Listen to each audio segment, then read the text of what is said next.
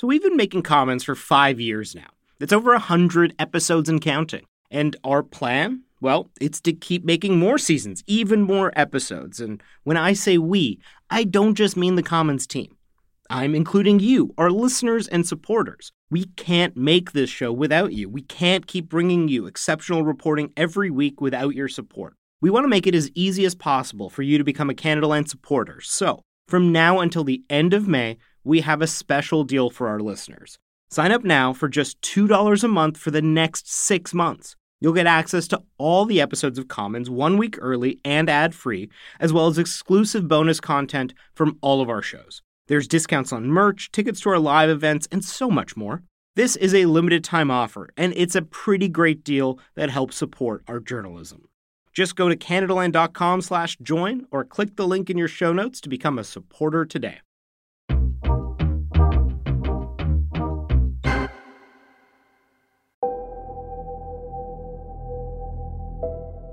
When Morgan Setta was growing up outside of Yellowknife in the Northwest Territories, there were certain things she just wasn't allowed to do. We were just told a lot of don't eat the berries, don't swim in these lakes, don't hunt on these trails. We don't go to specific areas. We make sure we're hunting and ice fishing a certain distance away from Yellowknife. My name is Morgan Setta. I am a member of the Yellowknife Dene First Nation. I grew up in Yellowknife and spent the first 10 years of my life pretty much in and around Dilo, which is the Yellowknife Dene First Nations community. There's a good reason Morgan and other Yellowknives Dene children were told not to eat the berries and to stay away from certain areas. The Giant Mine. My mom's home in our community in Dilo is the second house in from the lake. So when we step out her front door, we can literally see the site that was Giant Mine. So my growing memory has been with Giant Mine kind of looming over Yellowknife. It definitely feels haunted, especially when you live there. It's wild and it's very ominous. The Giant Mine was a gold mine that operated for more than half a century. And though it closed in 2004, the mine still affects the Yellowknives Dene people every day. That's because for years, the mine had been poisoning the local environment with arsenic. From a Dene perspective, we were just always taught that the surrounding lands had been really poisoned and tarnished by the presence of the mine and just how much arsenic was present and how much we were not being protected by federal and territorial governments. The Giant Mine is one of the main reasons that Yellowknife exists in the form it does today. The mine provided jobs for people in the local community and brought many Southerners to settle up north. But Giant Mine has been the cause of so much despair over the years. There have been poisonings, mass murders, and environmental devastation. Today, we're going to bring you 3 stories about this haunted place. The first, about the damage done when the mine first opened. Then, the bloodiest strike in Canadian history. And finally, a look at why people might still be talking about Giant Mine in 1,000 years.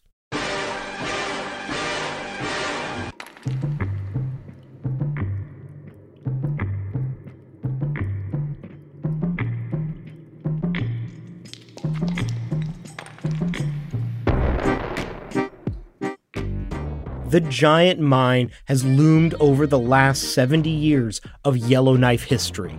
It brought jobs and settlers to the Northwest Territories, but it's also been a singular source of suffering for people in the region.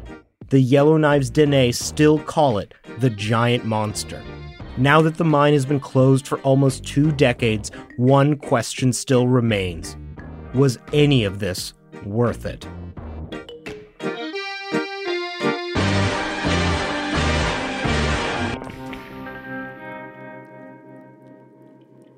I'm Marshy Mann, and from Canadaland, this is Commons.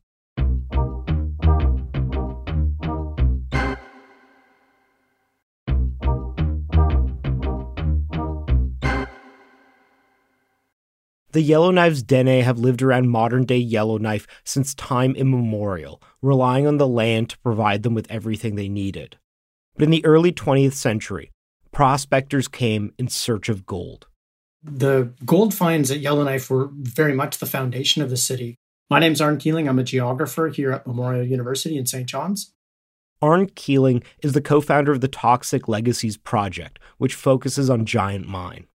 Gold exploration in the region, some have even traced it back to Klondike prospectors passing through the region and identifying some likely looking areas, but nothing sort of really definitive was established. Later, prospectors were attracted to the area from sites further north where radium and uranium mining was going on at Port Radium. So it was actually prospectors coming down from the north who were some of the more important folks searching for gold in the North Great Slave Lake area, interacting with fur traders and others who were in the region. In the 1930s, significant gold deposits were discovered in the area, bringing in a flood of settlers. So extremely rapidly, the Yellowknife's Dene people found their territories really invaded by thousands of prospectors setting up camps on the shores of Yellowknife Bay, cutting trees, digging trenches, and generally sort of disrupting people's traditional settlements and land use in the area. And again, all these kinds of things were being done in the 1930s with absolutely no consultation, with no recognition of the treaty rights in terms of access to land and resources of Dene people. Eventually, the city of Yellowknife grew up around the gold deposits, two of which turned out to be significant. There was Con Mine and then Giant Mine. Giant Mine began production in 1948, and immediately, it became a catastrophe for the Yellowknife's Dene. That's not only because the mine was territory that was supposed to be reserved for the Yellowknife's Dene, but because the gold deposits in the area were mixed together with significant amounts of arsenic. And in the case of the Giant Mine deposits and in the case of some of the Con deposits, there was an awful lot of arsenic in the rock. My name is John Sandloss, and I'm a history professor at Memorial University in St. John's. John is also a co-founder of the Toxic Legacies Project. In order to get at the gold that was trapped in the ore, the rock had to be roasted at extremely high temperatures. There were really two byproducts from that. And one was sulfur dioxide, which can have dramatic impacts on vegetation. And a lot of people in the area remember the smell, the egg-like sulfur smell coming from the mine. And also the other product was arsenic trioxide, which would come up the smokestack from the roasting facilities as a gas. And then as soon as it would hit the air, it would condense into particulate matter. So it was basically kind of like a dust plume that would come out of the stack, and it would spread far and wide in the Yellowknife area. Arsenic trioxide is odorless, tasteless, and extremely deadly, and it never degrades. So I think you can see why a bunch of arsenic trioxide blanketing an area where people and wildlife live is a very, very bad thing. Almost all of the ore at Giant Mine had to be roasted. And originally, there were no pollution controls on either of these roasting facilities. So there was an awful lot of arsenic dust going up into the air, and there was an awful lot of it, really thousands of pounds a day, that was being spread into the local environment. And almost immediately, this arsenic pollution had tragic consequences. Here's Arn Keeling again. The arsenic is going up the stack and, of course, condensing into this dust, which would then fall onto the lands and waters based on the prevailing winds around the Giant Mine roaster stack. Now, in the summertime or the springtime, much of that might get washed away in rains, etc. But in the wintertime, this material would actually accumulate in the snow. It wouldn't be washed away. Over the winter, the arsenic would build up in the water. And when the spring snowmelt came, it would all be released at once. At that time, there was no municipal water service provided to the Yellowknife's Dene settlement that's on Latham Island, now known as Dilo, which is right across Back Bay from the Giant Mine complex. But people in this settlement relied on snowmelt water, oftentimes for their own water consumption. And so it appears that what happened was that a child drank some of this snowmelt water in April 1951 and perished from acute toxicity from arsenic. Frank Abel was only 2 years old when he was killed by the arsenic coming out of the Giant Mine smokestack. The only form of justice his family got for the loss of their child was a $750 payment. Morgan Seta has heard stories from her community about children dying from arsenic poisoning in those first years that Giant Mine was active. It's really devastating to hear the stories that were kind of like ignored at the time of small children dying, children like 3, 4, 5 years old. On record, I think they believe they only have one official death, whereas elders say there was at least 3 children who passed away. Here's John Sandlos. For a long time, the Yellowknives Dene have said that arsenic pollution, when it really started to ramp up from the mine, that air pollution from the roasting facility, that a child died from drinking contaminated water. In fact, they say that more than one child died. And a lot of people in the settler community didn't believe them or were sort of indifferent to that. Despite the fact that the owners of Giant Mine and the federal government knew about the arsenic poisonings, little was done at first. Giant was allowed to continue to operate as normally until October of 1951, when the first pollution control equipment was put on the stack. The government began to put out notices telling people not to drink the snowmelt water. There were also ads placed in the News of the North newspaper, but these signs and notices are in English. It's not clear that they were able to actually reach the community that they were intended to warn and to protect. They never made it accessible to the Dene. It was always English. It was never in Willowday and in Tlicho and anything that the locals spoke. Animals began to die, including an entire herd of cattle. The federal government's Health and Welfare Department sent a researcher to investigate, and they soon realized that even with additional safety measures that captured much of the arsenic before it could get in the air, not all of it could be contained. And the department came to believe that Giant Mine was simply too dangerous to operate. There was support for that position right up to the deputy minister level in health and welfare. But not all parts of the federal government agreed. Northern Affairs felt the economic cost and the cost to jobs would be too much. And so they kept the mine going, as I indicated, even after a child had died.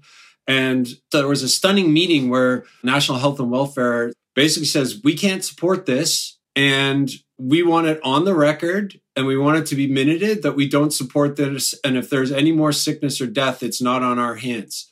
They said that they would continue to support Northern Affairs with research and monitoring of arsenic pollution in the area, but they wanted nothing to do with making policy around pollution and how to handle it in the area anymore.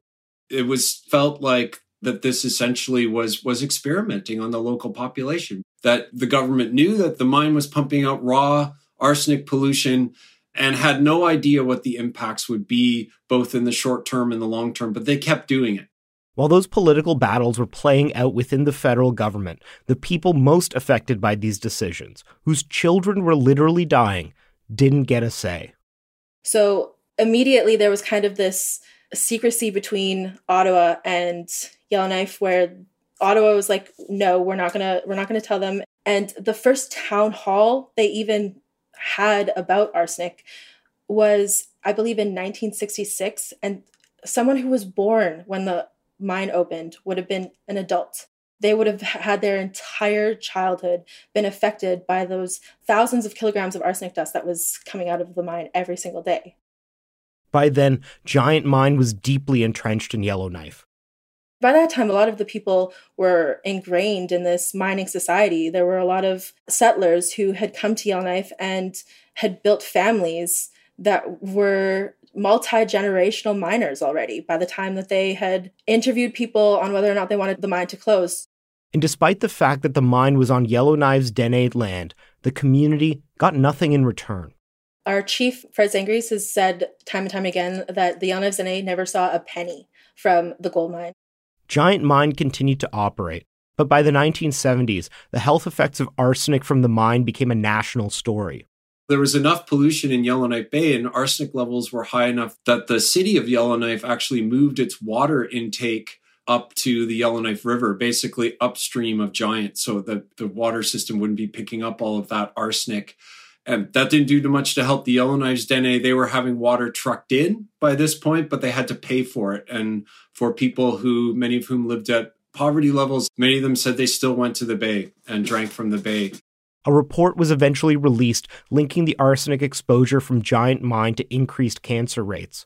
A study funded by the Indian Brotherhood of the Northwest Territories and the United Steelworkers found high levels of arsenic in the hair of Yellowknife's Dene children. But that flurry of research and activism didn't do much to the mine's operations. A federal government study concluded that it was only some workers who were endangered by the arsenic, and not the rest of the community.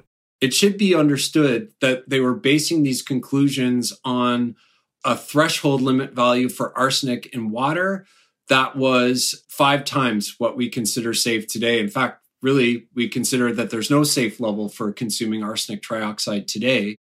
After that, Giant Mine drifted away from the national consciousness. So things just kept on going, largely the same. The gold ore was still being pulled out of the ground, and the arsenic was still polluting the environment. But the troubles at Giant Mine were only beginning, and it would once again become one of the biggest stories in the country during one horrible day in 1992. Lee Selleck came to Yellowknife in 1982, and Giant Mine was unavoidable. The mine was a huge part of the town at that time. It was one of the largest employers. It is on the way out to our sort of cottage country, lake country here, and so you would pass by it all the time. Lee Selleck is a former journalist and researcher and the co-author of a book about Giant Mine called Dying for Gold, the true story of the Giant Mine murders. Lee was aware of some of the pollution issues early on, but he really began to report on Giant Mine when it was bought by Royal Oak, an American company led by a woman named Peggy Whitty. Well, Peggy Whitty was from Nevada, and she had done her metallurgy and engineering schools in the States. Whitty stood out in a number of ways in the world of Canadian mining. For one, she was only 36 years old when her company bought Giant Mine. And of course, she was a woman. Women CEOs were not exactly common in 1990 in the mining industry. And, she was brash and could be charming when she felt like it. And she had something to prove, as was typical of her life. And she didn't like to take no for an answer, for sure. What characterized her the most was her very American way of doing business, which very quickly brought her into conflict with the workers at Giant Mine. The miners at Giant well understood the dangers of working underground. For the uninitiated, it's quite an eerie environment. Obviously, it's highly physical work. You're working in the dark. And believe me, it is dark. You turn the lights out down there, and it's the darkest dark you've ever seen in your life. Things began to change when Peggy Whitty and Royal Oak came to town in 1990. The price of gold had fallen, and Royal Oak had taken on a number of loans in order to buy the mine. So in order to turn a profit, they had to cut costs significantly. They began by firing staff at the mine's headquarters in Toronto.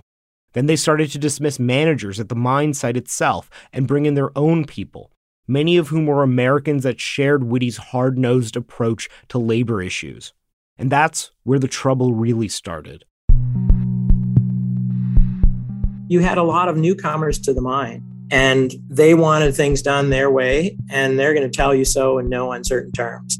And the workers at the mine were kind of going, yeah, we've heard that stuff before. The new managers introduced a new disciplinary system that made it much easier to fire miners. And it wasn't long before workers, especially people influential in the union, felt like they were being targeted, especially if they reported safety issues in the mine. In 1991, a Royal Oak geologist was killed during a rockfall. It was just tragic and needless loss. But from the miners' perspective here, it was like, you know what? These owners, we help to keep things in line, and we're a lot more concerned about our safety than they are. Collective bargaining between the union and the company was tense from the start. It was a very difficult negotiation, and there was strain on both sides. A tentative agreement was reached, but it made deep concessions on behalf of workers. And there was so much distrust of the company that it was a very, very hard sell for the union bargaining committee. On the day of the ratification vote, Peggy Whitty sent a letter to the workers where she threatened to shut down the mine if they didn't approve the deal. Those kinds of threats didn't sit well with the miners. Over 80% of the union members voted no.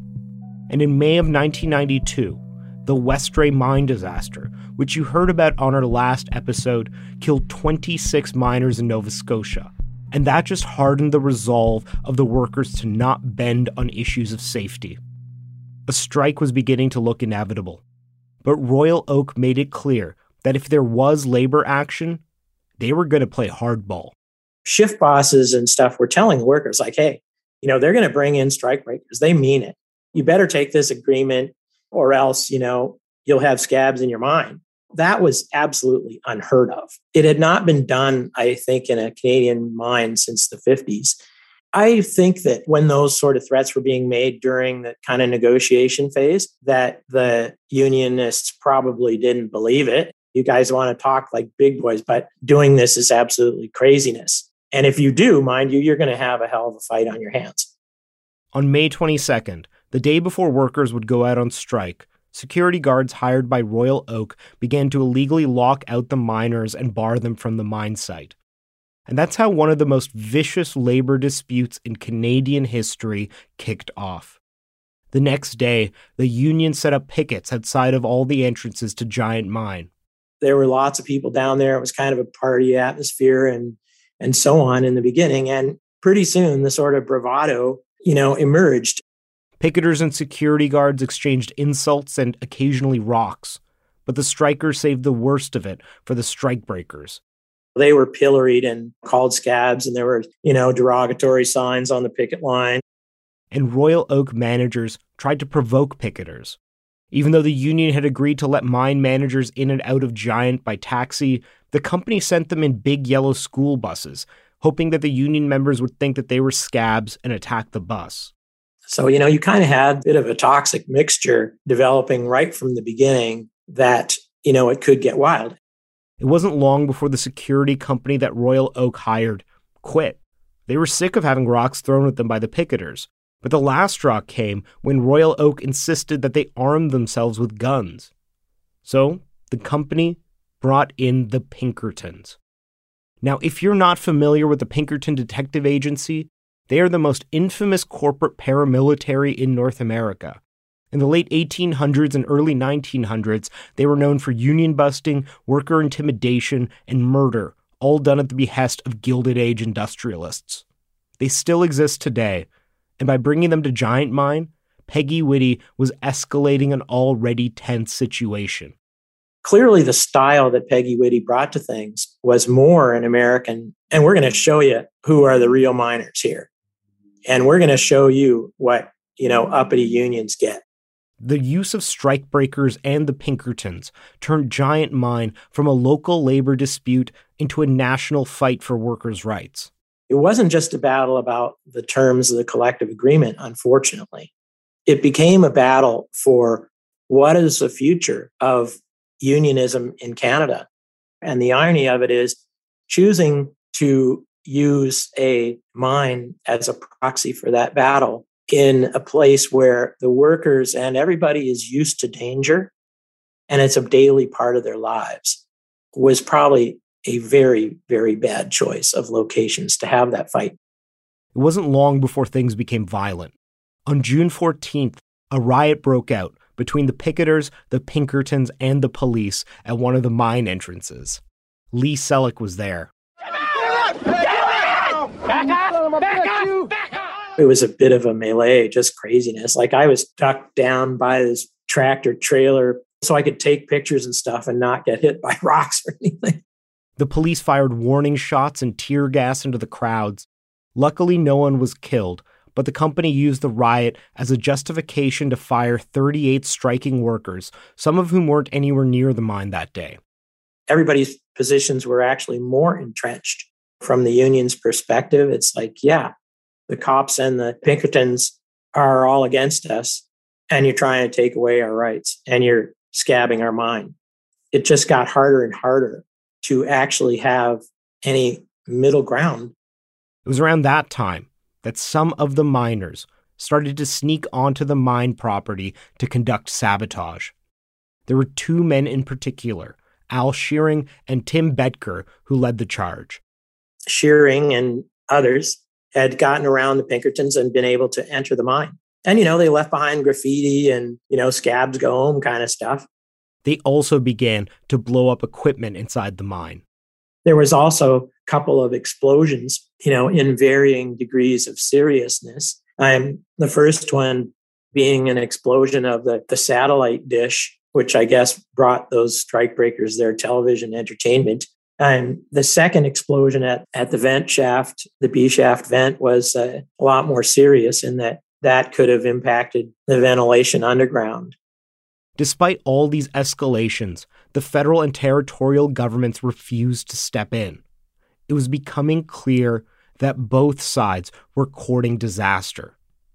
And on September 18th, disaster struck.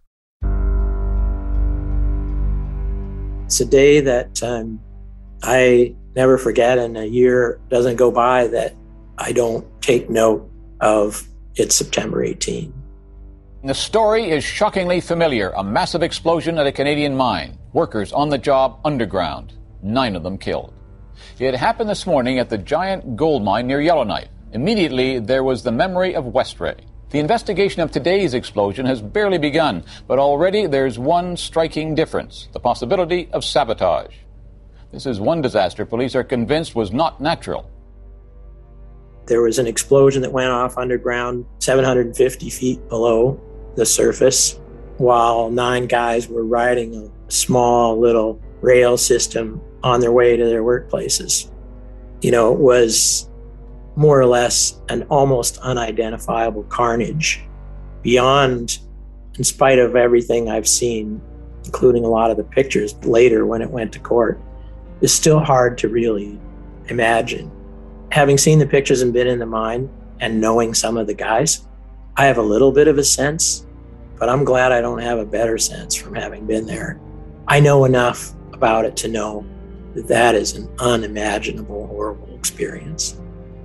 All 9 of the miners in that part of the shaft were killed instantly. It happened fast, but what didn't happen fast was all the damage it did to all those families and the community that have felt the losses. Well, the families, once they found out later in the day, it started for them. But those losses are still here in Yellowknife. And the whole impact of that day is, there's still lots of people that feel it. The deaths reverberated through the city. Royal Oak and the RCMP quickly concluded that this wasn't an accident, but the union was in denial. It's hard to contemplate the notion of a mass murder. I think the unionists thought, man, we are doomed now. We're going to be blamed for this. The police are saying it's a murder. We're going to be blamed for it. And even on the day of the bombing, Peggy Whitty insisted that the mine reopen immediately. Peggy Whitty actually said, those men gave their lives to keep this mine open. And, a lot of people found that pretty offensive because those men were going to work for their families. And they were doing so in conditions which they did not like. And so, to say, they died for the company to make money, that's not what they were dying for. And they had no intention of dying either. Despite the fact that it was clear that the Pinkertons couldn't keep intruders out of the mine, it was open in less than 2 weeks. The RCMP drew up a list of suspects, and at the very top were the 2 men who had been leading the sabotage raids inside the mine, Al Shearing and Tim Betker. The police knew by that time that Al Shearing and Tim Betker had been responsible for the 2 other explosions at the satellite dish and the vent shaft, and believed also that they were involved in other incursions into the mine. They really had the most circumstantial of evidence against Shearing and Betker. They raided Tim Betker's house and they found various little things that they thought could have gone into the making of a bomb. They also had a witness, one of the striking miners, Roger Warren. Roger was a crackerjack miner. He and his wife were kind of solid stalwarts, seniors in the union community. He certainly looked at the dynamic of this industrial dispute and considered it a travesty against the workers. He was very supportive of the union. Roger had been on the picket line the night before the blast, and when the RCMP questioned him, he said he had seen 2 suspicious people near a mine entrance. They brought Roger in for interviews and asked him to take 2 polygraph tests, which both came up inconclusive. He had 6 or 7 interviews by October, mid-October, and the police brought in an accomplished interrogator named Greg McMartin. And according to Lee, McMartin became convinced that Roger Warren was in fact the bomber. So Greg McMartin went at Roger Warren in this interrogation and accused him of it and basically said there was no doubt of it. We know you did it. The question is, why, Roger? And we know you're basically a good guy. You would never intentionally do this. So what went wrong? What happened? And it was in a very, very preacher-like, mesmerizing, it went on for hours and hours. It was a mind-numbing, mind-warping affair. Roger was one of the few suspects actually cooperating with the RCMP. Most of the others refused to do multiple interviews. And during the course of the interrogation, Roger's story began to shift, subtly at first. McMartin asked him if someone did want to set up this kind of a bomb, how could it have been done? And Roger answered in the hypothetical. And eventually, after hours and hours and hours of this, he just sort of slid into that's what he had done. He never really came out and said, yeah, I did this. He just kind of slid into it. It was very strange to hear. Roger Warren was now confessing to one of the worst mass murders in Canadian history, and he was insisting he did it all alone. He was charged with the killings, but soon after, Roger Warren recanted his confession and pled not guilty at the trial. He claimed that he had only confessed because the RCMP insisted that a confession could help end the strike. Warren was convicted of 9 counts of second-degree murder, but he maintained his innocence for years afterwards. Here's Lee Selleck interviewing Roger Warren for the CBC while he was in prison. 1993 was when you initially confessed to this crime, and then during the trial, you said that you hadn't done it. So, which is the true story? The latter is the real story. The original was an attempt to, I guess in my mind at the time, to get the strike over with. And I think it was helped along a little bit by a slight touch of either mental illness or depression or whatever. And I can't even explain it to myself, and it was almost like an obsession or a fascination with the whole thing. I don't think I actually ever actually sat down and said, well, I'm going to deceive the police here, and make a false confession. I think that was an on-the-spot decision. But after the Association in Defense of the Wrongly Convicted declined to take up his case, in 2004, Roger Warren changed his story again and confessed once more to the bombings. But Lee Selleck still doesn't believe that Roger Warren was telling the full truth about what actually happened at Giant Mine. But there are quite a few things that never really quite added up. And it seems to be in the mining world that those that I've talked to, most people don't think that one person went in and did that. The general theory seems to be, if that was done, it was more than one person. And I suppose, again, it doesn't rule out that Roger Warren was one of those people or that it was somebody else. Really, when you get down to it, our conclusions on this are all fairly unreliable. If there is more to the story, we'll likely never know. Roger Warren died in 2019. Giant Mine had closed years earlier in 2004, but its dark legacy still haunts Yellowknife. The final story we're going to tell about Giant Mine is one that's still not over, and it could last for a very, very long time. Here's John Sandlos, the co-founder of the Toxic Legacies Project again. By the 1990s, as the mine is reaching the end of its life, it's having all kinds of financial problems. Even after the strike came to an end in 1993, low gold prices were sending Royal Oak into bankruptcy. And that was a huge problem, not just for Peggy Whitty or Giant Mine workers or Royal Oak shareholders, because all of that arsenic that Giant Mine had been capturing when they were roasting the gold ore was still just sitting there. We're catching it in the stacks before it goes out into the environment, but it doesn't disappear. It's not being destroyed. It's not being transformed into a less toxic form. And so much of it is being produced at Giant, and it's just simply being pumped back under the ground. In total, there were 261,000 tons of arsenic trioxide dust buried under Giant Mine. A spoonful of the stuff is enough to kill a person. The oft-repeated statistic is that there's enough arsenic at Giant Mine to kill everyone in the world many times over. The federal government was worried about what to do with it all if the mine closed, but Royal Oak simply pled poverty. The government tried to collect some money up front prior to closures in a kind of trust fund, which is a mechanism that's used today to deal with remediation issues after a mine's closed. But the money set aside was in the thousands of dollars, barely a dent towards the actual sums needed to deal with the arsenic. When Royal Oak went bankrupt in the late 1990s, another company bought the mine for a few years. But by 2004, Giant Mine was done. It becomes very clear by the mid-2000s that this is going to be essentially a problem for the public to deal with, and in particular, the federal government. And so, again, it's the various iterations of Northern Affairs that gets left with the price tag and with the problem of cleaning up this site. They couldn't just leave all that arsenic there as is. If the pumping system were ever to fail, you're going to have an almost immediate dissolution of arsenic trioxide. It's going to get into the watershed, and that's Great Slave Lake being polluted, and that's the Mackenzie watershed. There's enough arsenic there to do some real damage.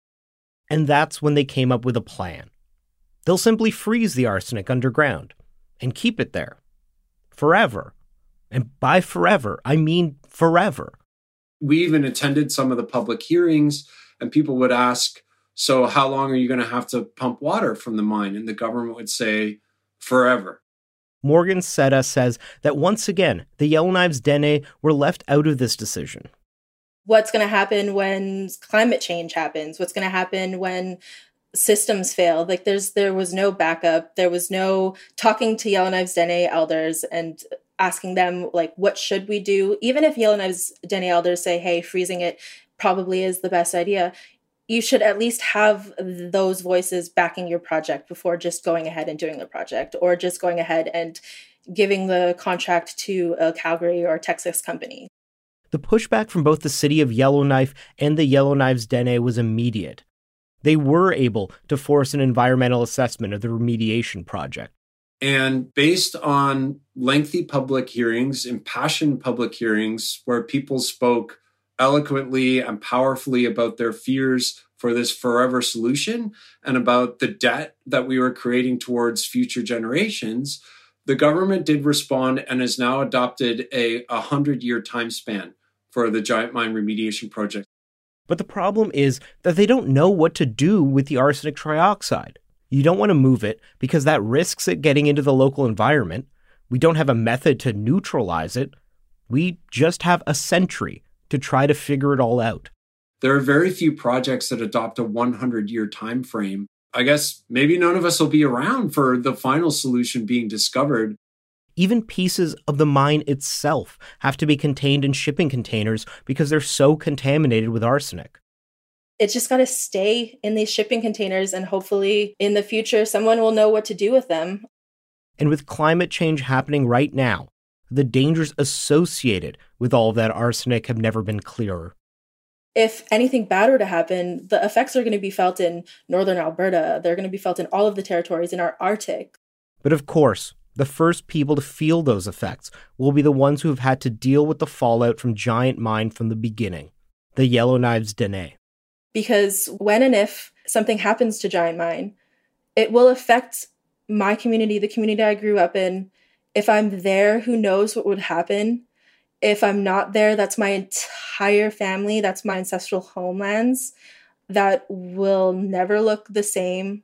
Over the last few years, the Yellowknives Dene have been publicly petitioning the House of Commons for an apology, for compensation, and for a role in the remediation project. Morgan Seta was at the forefront of that campaign, pushing it on social media. The petition was widely successful. It was about over 30,000 signatures, I believe, and it was one of the most signed petitions in House of Commons history. And this summer, the Yellowknives Dene and the federal government came to an agreement. But the fight isn't over. Even if the government comes through on their commitments, and even if they're able to find a solution in the next 100 years for what to do about that arsenic underground, the giant mine itself will be a contaminated, dangerous place for thousands of years. Here's Arne Keeling again.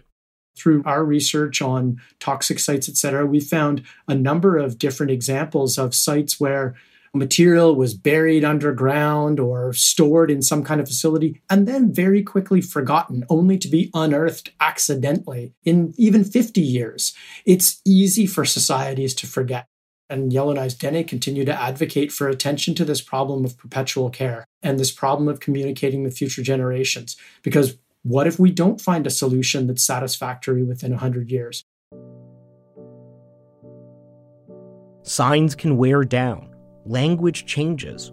How do we tell people in 500 years or 1,000 years that they need to stay away from this place? One idea has emerged from the Yellowknives Dene, using oral traditions and storytelling to pass along the dangers of what awaits under the mine. Oral histories and legends can convey knowledge over hundreds and even thousands of years. Maybe this situation at Giant Mine is similar, where there's some sort of malevolent force or being or beast underground, and that it's the people's job and responsibility to remember that and to work to help contain that beast. Because if it gets out, it can harm the community, it can harm the animals, it can harm the local environment. The monster under Giant Mine is still lurking there today, and we don't know yet if it'll ever go away.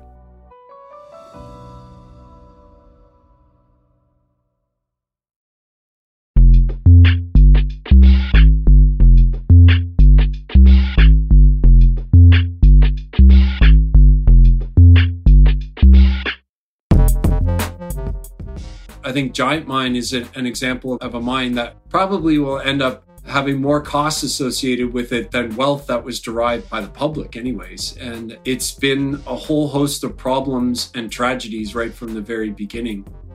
About 200 tons of gold were mined from Giant over the years. That's around $2.7 billion worth of gold during that time. Just the cost of cleaning up the arsenic could run higher than that. I think Giant Mine serves as an object lesson that the costs of mining, even though these gold mine, the literal metaphor of I'm sitting on a gold mine, it's riches, untold riches, but these places come with potentially considerable costs and costs that stretch into the unimaginable future. It's so insane how expensive it's going to cost Canadian taxpayers, and most of Canada doesn't even know about the mine, doesn't know the history of it, has no idea about the Yellowknives Dene, might only know about Yellowknife because it's a capital city, but has no idea just how toxic it is. And that doesn't even bring into account the pain suffered by the Yellowknives Dene and the men and women who worked the mine.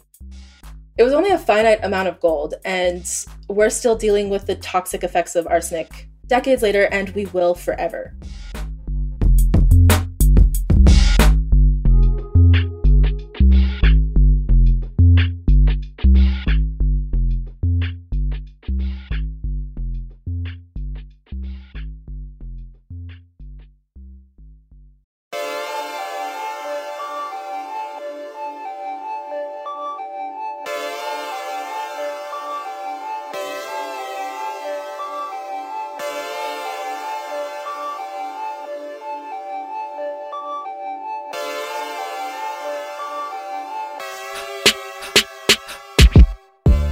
That's your episode of Commons.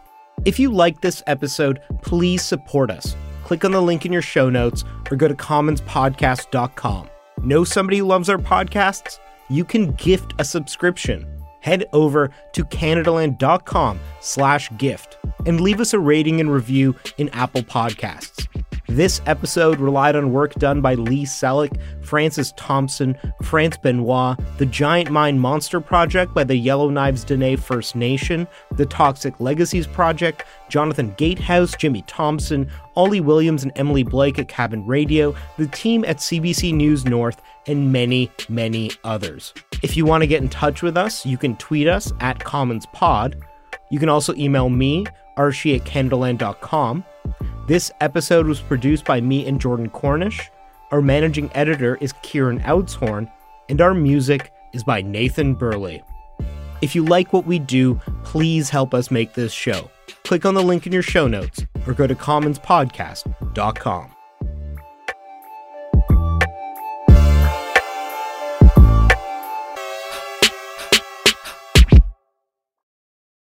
This episode is brought to you in part by the Douglas Mattress. Now, I've said it before and I'll say it again. One of the best, and I mean the best things you can do for yourself is to get a good quality mattress. The time is now, people. Douglas is giving our listeners a free sleep bundle with each mattress purchase. Get the sheets, pillows, mattress protector, and pillow protectors free with your Douglas purchase today. Visit douglas.ca/Canadaland to claim this offer. That's douglas.ca/Canadaland to claim this offer.